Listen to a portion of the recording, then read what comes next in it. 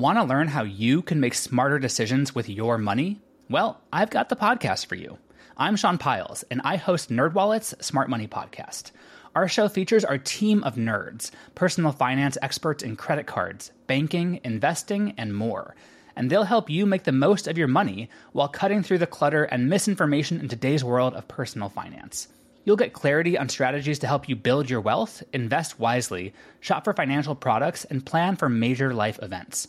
Listen to NerdWallet's Smart Money Podcast wherever you get your podcasts. As a longtime foreign correspondent, I've worked in lots of places, but nowhere as important to the world as China. I'm Jane Perlez, former Beijing bureau chief for the New York Times. Join me on my new podcast, Face Off, U.S. versus China, where I'll take you behind the scenes in the tumultuous U.S.-China relationship. Find Face Off wherever you get your podcasts. If you would like to support the Box of Oddities, we would be eternally grateful. Become a premium subscriber. Go to theboxofoddities.com and get signed up. You will get ad-free episodes. You'll get them a day early. You'll get a bonus episode every month, and you'll get access to the Box of Oddities back channel, direct contact to us. And we appreciate it so much. What follows may not be suitable for all audiences. Listener discretion is advised. The world is full of stories. Stories of mysteries, of curiosities, of oddities. Join Kat and Jethro Gilligan Toth for the strange, the bizarre, the unexpected, as they lift the lid and cautiously peer inside the Box of Oddities. Okay, I'm fighting off a little bit of a throat thing, so please bear with me. A throat thing. A throat thing. Saying that you're fighting off a throat thing sounds like it's some sort of weird outer planet monster. Like, yeah. I'm fighting off a throat thing. Like that's what it would sound like. We got this message from Part Sage, who was commenting on the Amazon reviews. We did some of our favorite Amazon reviews in A Thing in the Middle a couple episodes ago. They say, oh yes, Amazon reviews are fun. I was reading one for the Joy C1 bidet. Any Hoozle, a verified purchaser, said, there are 3 settings, which we've designated as low, medium, and intrusive. A little anal humor for you all, Part Sage says. Thanks, Part Sage. That's glorious. Intrusive. Indeed. Right. Noted. Okay. That's one of the things that we probably should invest in, is one of those portable bidet things when we go back to Ecuador, because we usually stay in the old part of the city and they will not allow you to throw your toilet paper and flush it down the toilet. They make you put it in a garbage can next to the toilet, which is horrifying to me. It's something that you really struggled with, and I found amusing because, okay, we just putting our toilet paper in a trash can. They take it away every day. It's not, but you would like tuck yours down in the trash so as not to have your poop paper on the top of the trash. Yeah. It was a very delicate process for you. I used a yardstick to jam it down in because I didn't want people to know that I actually pooped. Okay. That's ridiculous. There's no reason that we would have had a yardstick in our hotel room. Well, I said yardstick because I actually used your hair crimpers. I don't have a hair crimper, nor have I had a hair crimper since the 80s. You're destroying the magic of storytelling here. It's true, though. He would tuck it down into the paper so it wouldn't be on top. Another thing that I noticed, too, along with that, is you go to even a modern mall in Ecuador, and it's the same process. They have individual little trash cans in each stall for you to put your toilet paper in when you're done using the toilet paper. Right. But in addition to that, they put the toilet paper, there's one giant roll, and it's out by where the paper towels are. Yeah. So you need to collect your toilet paper first before you go into the stall. That doesn't always work for me. No, it's really hard to know how much you might need. Exactly. Is it going to be a clean break? Is it going to be one of those that you need a little extra work on? Right. Who knows? It's hard to tell. And so these are the cultural adjustments we're making. That's right. Annie Hoozle, you go first. Oh, okay. So this is a story that I had read a while back, but I wasn't sure if it qualified as an oddity. Okay. And then I thought, well, I want to do it, so I'll do it. Okay. Marilyn Monroe, born Norma Jean, was an American actress, a model, and a singer. She was famous for playing the comedic blonde bombshell characters, and she became one of the most popular sex symbols of the 50s and 60s, and is still a hugely popular cultural icon. Oh, no question about that. And she wasn't blonde. She was not a natural blonde. That's right. So Marilyn had a lot of things going for her. She was working in movies, but she wanted to become a legit singer. And it was rumored that a vocal coach of hers instructed her to purchase Ella Fitzgerald's recordings of Gershwin music and listen to it 100 times in a row. Okay. Because moderation is not something that we practice. So Ella Fitzgerald. She was born in 1917. She was an American jazz singer, sometimes referred to as the First Lady of Song, the Queen of Jazz, Lady Ella. She was amazing. She was noted for her purity of tone, her horn-like improvisational ability, and her scat singing. She found stability in a musical career with the Chick Webb Orchestra, and she became a band leader for a time. She had her own group, Ella Fitzgerald and her Savory Eight, which is the sauciest name that I can ever think of. She played for the jazz at the Philharmonic. But she, like many African-American musicians at the time, faced significant adversity as a result of her race, especially in the Jim Crow states. One story that she told, as written in ChicagoJazz.com, while touring in the 1950s under management of Norman Granz, she was in Dallas touring for the Philharmonic. A police squad interrogated the performers. They were irritated that these people seemed to think that they belonged in a high-class establishment, that kind of thing. Get yourself back to the Chitlin circuit. Exactly. So band members, including Dizzy Gillespie, were shooting dice, and police arrested everyone in the room. They took us down, Ella later recalled, and then when we got there, had the nerve to ask for autographs. Oh, my God. Are you kidding me? Yeah. So in the 1950s, Fitzgerald's enthralling singing voice had won her fans across the country, but she was only allowed to play, or she was only invited to play and sing in certain venues. They were often smaller clubs. Some places just weren't interested in having a black woman perform for them, no matter her talent. So it's 1954. And Marilyn Monroe is recuperating from minor surgery. And Sidney Skolsky took her to hear Ella Fitzgerald at a small club where she was singing. This is according to biography, Marilyn, the Passion and the Paradox. And because Marilyn Monroe had been studying Ella Fitzgerald, and because she, was so amazing, and obviously you're kind of taken, I would imagine, the two became friends pretty quickly. And probably part of that was because they had similar backgrounds. Ella Fitzgerald was 15 when her mother died, and her stepfather became abusive, so she went to live with her aunt in Harlem. She left school to earn money, taking jobs, one of which was a brothel lookout. She was skirting the law. She was placed in a segregated reform school at one point where staff did not hesitate to brutalize residents. There was one story told where, she was essentially tortured. Marilyn Monroe grew up during the Great Depression. She didn't know who her father was. Her mom was mentally unstable. She was moved from home to home, foster home. She was subjected She was subjected to abuse of all kinds.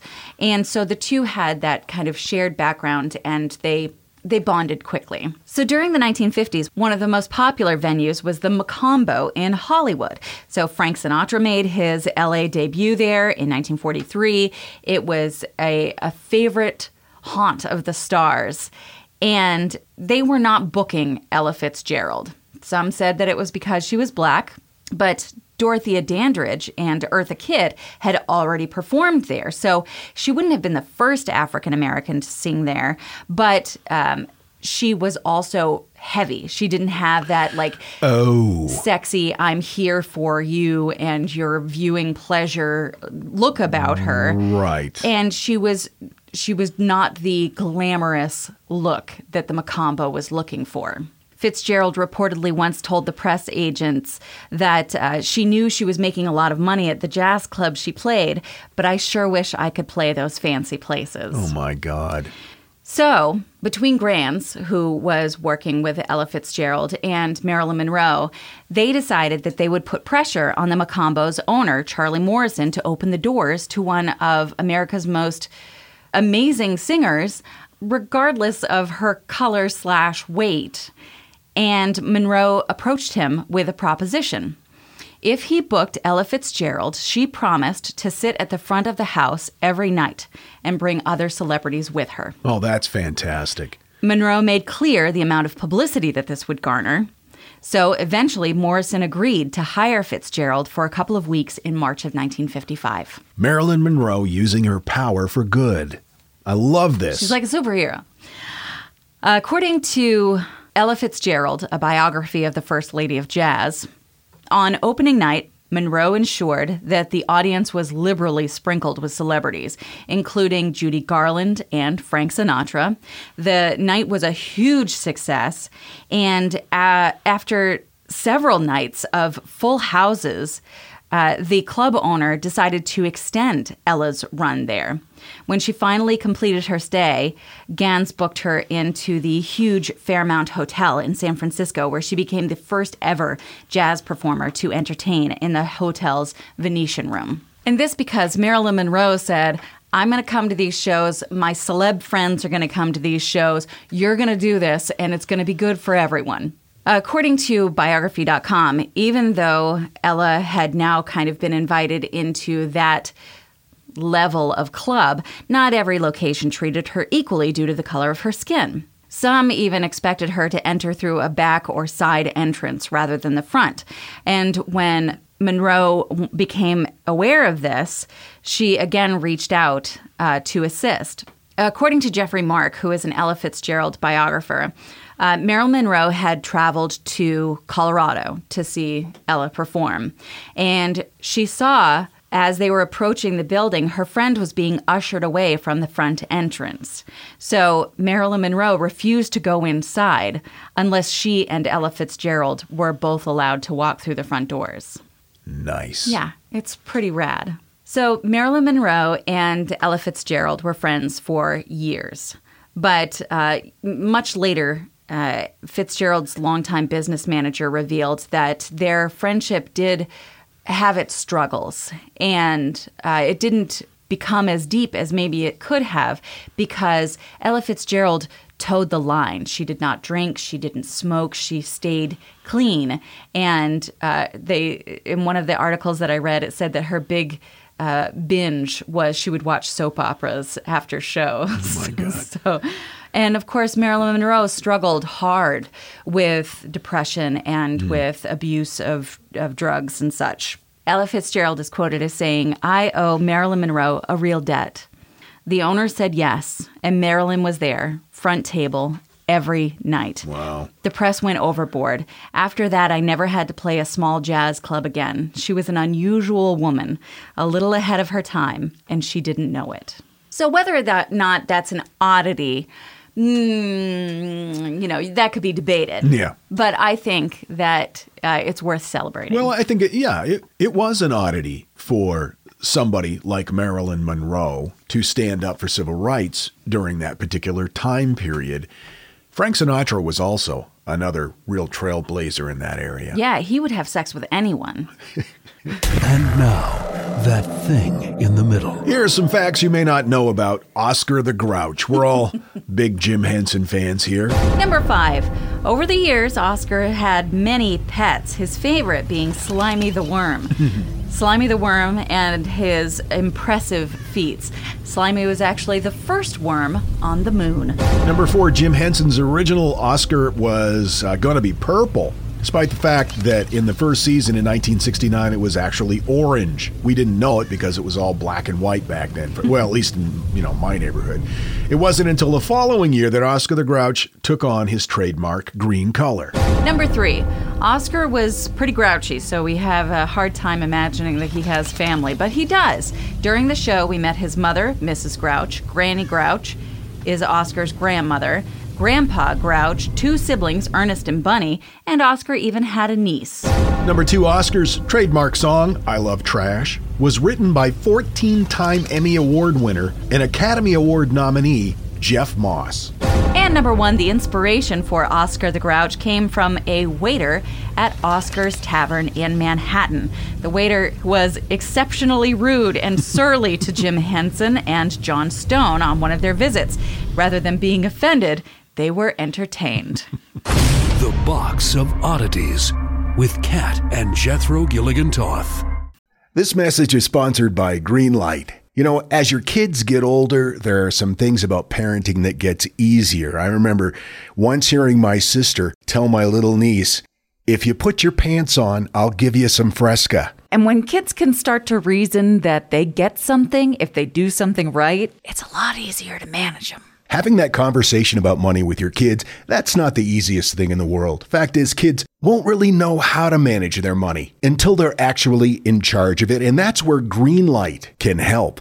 Greenlight is a debit card and money app made just for families. Parents can send money to their kids and keep an eye on the kids' spending and savings, while kids and teens build money confidence and lifelong financial literacy skills. Your kids will learn how to save, invest, and spend wisely thanks to the games that teach kids skills in a fun, accessible way. When I was a kid, I had expected chores, and then I had bonus chores. And bonus chores were where I earned money. And so if you're thinking like, hey, my kid should be doing stuff around the house, yeah, no, you're not wrong. But maybe there's extra ways that they can learn how to be a successful financial money person. What was one of the bonus chores that you had to do? Rub my mom's feet. And what did that pay? I don't know, like $0.25 or something. Millions of parents and kids are learning about money on Greenlight. It's the easy, convenient way for parents to raise financially smart kids and families to navigate their life together. Sign up for Greenlight today and get your first month free when you go to greenlight.com/oddities. That's greenlight.com/oddities to try Greenlight for free. Greenlight.com/oddities. I've got to tell you, the longer we've had our Aura frame, the more I love it. I have kids, and they live about 3,000 miles away, and my daughter is expecting a child, and she has been sending me updates on her baby bump through the Aura frame. And since I can't be there to experience it with her, it's the next best thing. And speaking of mothers, if you're looking for the perfect gift to celebrate your mom in your life, Aura frames are beautiful Wi-Fi connected digital picture frames. It allows you to share and display unlimited photos. It's super easy to upload and super easy to share photos with the Aura app. And here's the thing, if you're giving Aura as a gift, you can even personalize the frame with preloaded photos and memories. We love Aura frames, and living so far away from family, thanks to Aura, it's the next best thing. It's like almost being there. And right now, Aura has a great deal for Mother's Day. Box of Oddities freaks can save on the perfect gift by visiting auraframes.com to get $30 off, plus free shipping on their best-selling frame. That's auraframes.com. Use code oddities at checkout to save. That's auraframes.com and use code oddities at checkout, and you will save. Thanks, Aura Frames, for bringing my family a little bit closer. Want to learn how you can make smarter decisions with your money? Well, I've got the podcast for you. I'm Sean Piles, and I host NerdWallet's Smart Money Podcast. On our show, we help listeners like you make the most of your finances. I sit down with NerdWallet's team of nerds, personal finance experts in credit cards, banking, investing, and more. We answer your real-world money questions and break down the latest personal finance news. The nerds will give you the clarity you need by cutting through the clutter and misinformation in today's world of personal finance. We don't promote get-rich-quick schemes or hype unrealistic side hustles. Instead, we offer practical knowledge that you can apply in your everyday life. You'll learn about strategies to help you build your wealth, invest wisely, shop for financial products, and plan for major life events. And you'll walk away with the confidence you need to ensure that your money is always working as hard as you are. So turn to the nerds to answer your real-world money questions and get insights that can help you make the smartest financial decisions for your life. Listen to NerdWallet's Smart Money Podcast wherever you get your podcasts. It's the podcast that bumps into things in your living room in the middle of the night just to mess with your head. This is the Box of Oddities. So a question I put forward on a previous episode is, what kind of car do you think Harriet Tubman would drive? And Sarah writes, the answer to the question is a Lincoln Navigator. Seating capacity, check. Style, check. And the name, hello. You wrote back and said, that's genius. She said, call it genius. My coworkers just think I'm psychotic since I scream random things like Lincoln Navigator at my computer screen. Our work here is done then, Sarah. So I went down one of those little rabbit trails that sometimes you shouldn't go down because it just continues to go deeper and deeper. And the further down you go, the less focused the subject has become. Yeah. That's kind of where I am. I don't really have an overall topic title for this. So I'm just going to call it bunch of weird shit that people used to do in the name of hygiene. Oh, okay. Okay. Okay. That's interesting that you bring that up because in one of the groups that I follow on Facebook, Things Found in Walls, someone renovating their house found this. Dr. Tuller's vaginal spray. Wow, that's a pretty big box it comes in. Isn't that amazing? And I found most of this information on definition.org. Oh, okay. Okay, all right. So before toilet paper, which really wasn't that long ago, people all over the world used different types of utensils or different ways to clean their bums. Native Americans used seashells. That makes sense. That feels scrapey, though. Well, yeah, it's a matter of technique, I think. I would think so. A clamshell would work great. I know, but then you'd have to have a mirror strategically placed, and I'd need to know that everything was gone. Sure, so yeah. I'd be in the lake every day. They also used very small rocks. Very small pebbles. Dried grass, even twigs. Ouch. Never want to wipe my bum with a fistful of pine needles. I did go to a rural part of Mexico once where I used toilet paper that had like chunks in it. Yeah. Yeah, wood chunks. Wood chunks. That was rough. I mean, literally. In ancient Japan, they used what was called chugi, or small flat sticks like popsicle sticks. A poop stick, essentially. All right. Greeks used shards of clay from the pottery, so they were repurposing items. No, thank you. Which is nice, but ow. So it wasn't that long ago that people did not have indoor plumbing or private bathrooms. Right. I mean, most people 100 years ago, vast majority of them, at least in rural areas, used outhouses. Before that, going back all the way to like ancient Rome, people didn't have bathtubs and showers in their house. They used public baths. You'd have to go to one of the public bathhouses where basically everyone there from your neighborhood would be there, and you know that they were just wiping their butt with pottery shards. Right, yeah. So you were sharing their poop soup. Think of the most unhygienic person you've ever met in your life. I have that person in my mind right now. Imagine having to get right into the same bathwater after that person. No, I struggle bathing with you at times, and you're the most hygienic person I've ever met. You're cleaner than I am. Thank you for that little caveat there. And yet I know your butthole's in there. Yep. Like, what if it took some of the water in and then spoot it back out? My butthole's tricky like that. Oh, like this.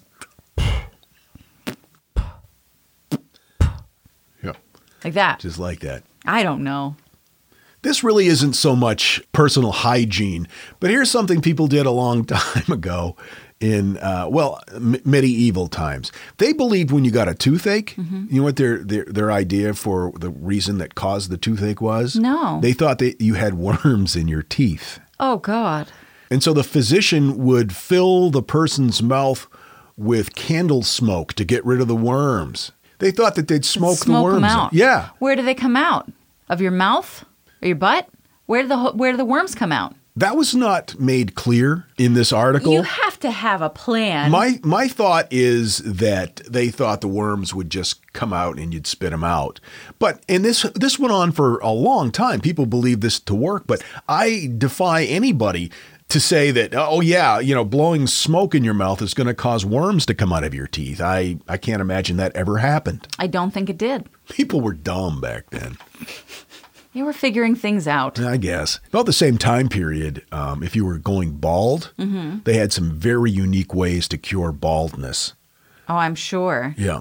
Did it involve putting feces on your head?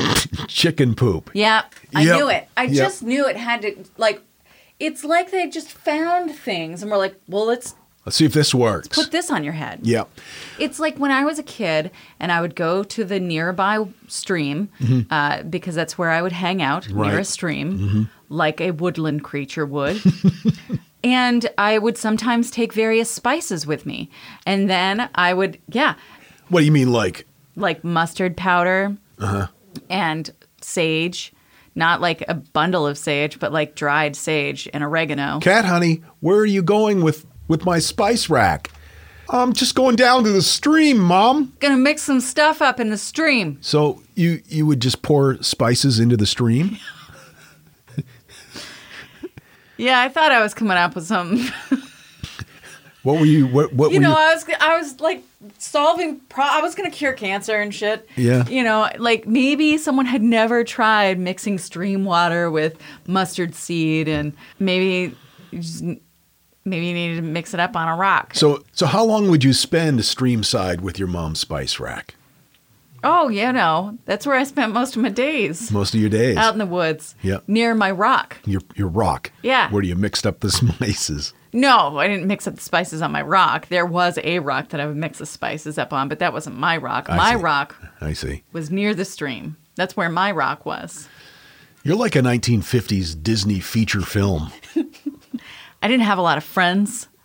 So find that hard to believe and a little sad. So anyway, yeah, there was a book discovered in London that dated to 1654.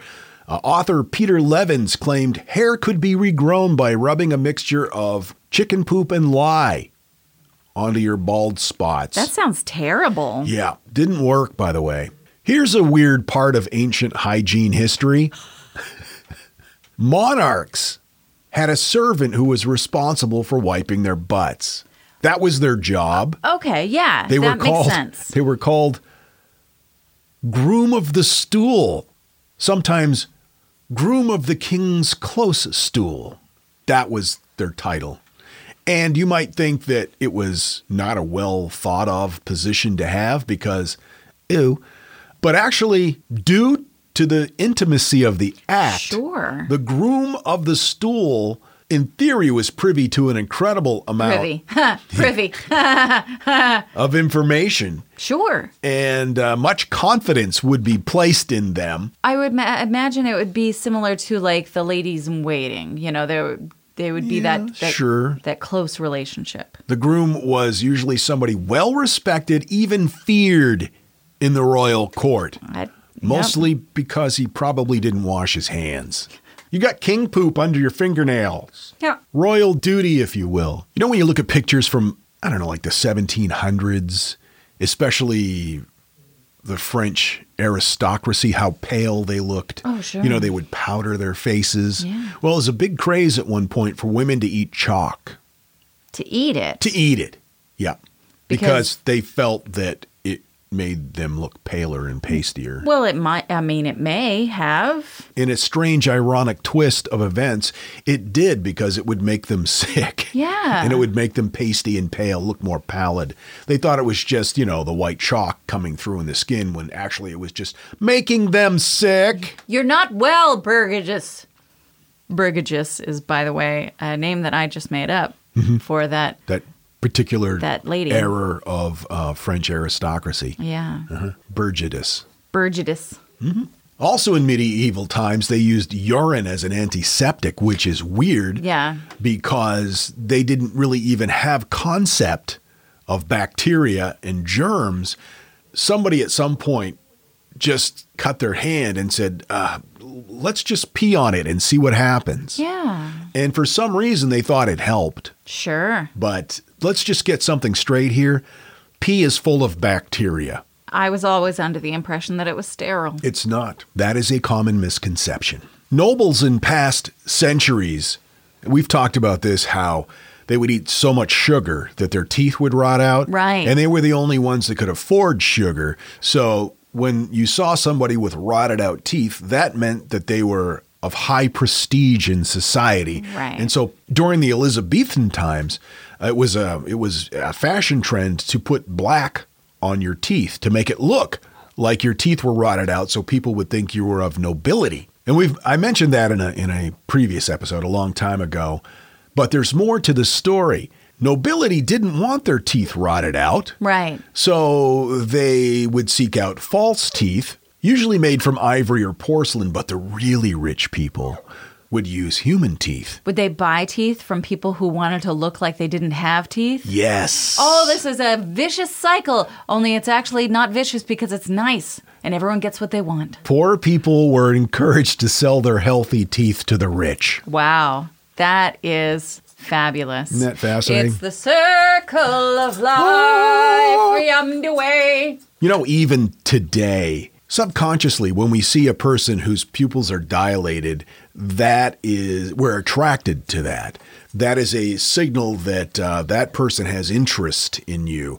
We perceive it as beauty. Today, photoshopping models, they'll make their pupils look a little bit bigger in close-ups because subconsciously we find that attractive. Mm-hmm. In medieval times, they recognized that as well, but they didn't have Photoshop. So they would squeeze poison into their eyes from the belladonna plant. It's poisonous. Wow. It can kill people, especially if you eat it. And in high contact, it can kill you too. But women would pay that price to be perceived as more beautiful. Wow. Yeah. That's terrible. And how many people still have that idea that their value comes? I can't get into that right now. All right. But still, you know what I'm getting at. It's not where your value is. And finally, back in the days of the Pharaoh in ancient Egypt, from the mid-dynasties on, this has been documented, they had a big problem with mosquitoes and flies, and Sure. They've translated some hieroglyphs, and there's one excerpt from the Book of Life. It talks about an infestation of flies and mosquitoes, a particularly bad year where they were overrun with mosquitoes. Was it around the time that they were spreading bird shit all over their bald heads? No, but you're on the right path. So the Pharaoh used to like to eat outdoors, but he didn't like all the bugs getting on him, so he would instruct all of his servants to slather themselves in honey. So the flies would all just, go to those people. Sure. And get stuck in it. That's just smart. That's some smart Pharaoh in there. Yeah, it is. Mm-hmm. You need a diversion, and I'm into it. That's the smartest thing I've ever heard. Now, the honey has numerous antibacterial benefits, so the servants probably had the best skin in all of Egypt. Right? So there you go. People in the old days were either dumb or manipulative, I think is what we've learned today on the Box of Oddities. A good night. Well, they made it. Mm-hmm. And yeah, we have them to thank for all of this glorious situation that we're in right now. That's all I got for you, and we are coming up on dinner time for the dogs. Yeah, they're getting restless. So let's wrap this up. We love you, freaks. We look forward to seeing you next time. Until then, keep flying that freak flag. And fly it proudly, you beautiful freak. And so, let it be known that the Box of Oddities belongs to you, and its fate is in your hands. Therefore, it's been requested by those to whom I report to beseech you for assistance. We ask but one thing of you, to provide a 5-star rating and a positive review. True, that is 2 things. However, 'tis merely a 5-star rating and a positive review. Also, subscribe to us. Okay, so 3 things is all we ask. 3 things and 3 things only. Henceforth, the Box of Oddities commits to the telling of stories. Stories of the strange, the bizarre, the unexpected. We wish to offer our deeply felt gratitude and appreciation for your patronage. TheBoxOfOddities.com. Copyright 2020, all rights reserved. Hi, I'm Neil. And I'm Ken. And we are from the Triviality Podcast, a pub trivia-style game show where a lack of seriousness meets a little bit of knowledge. Join us each week for an hour-long game of general knowledge trivia featuring special guests from around the world, plus tons of extra themed episodes. If you want to improve your trivia game, or you just want to scream at us in your car when we get easy questions wrong, then we're the show for you. Find Triviality on all your favorite podcast apps. But you know that, because you're already listening to a podcast.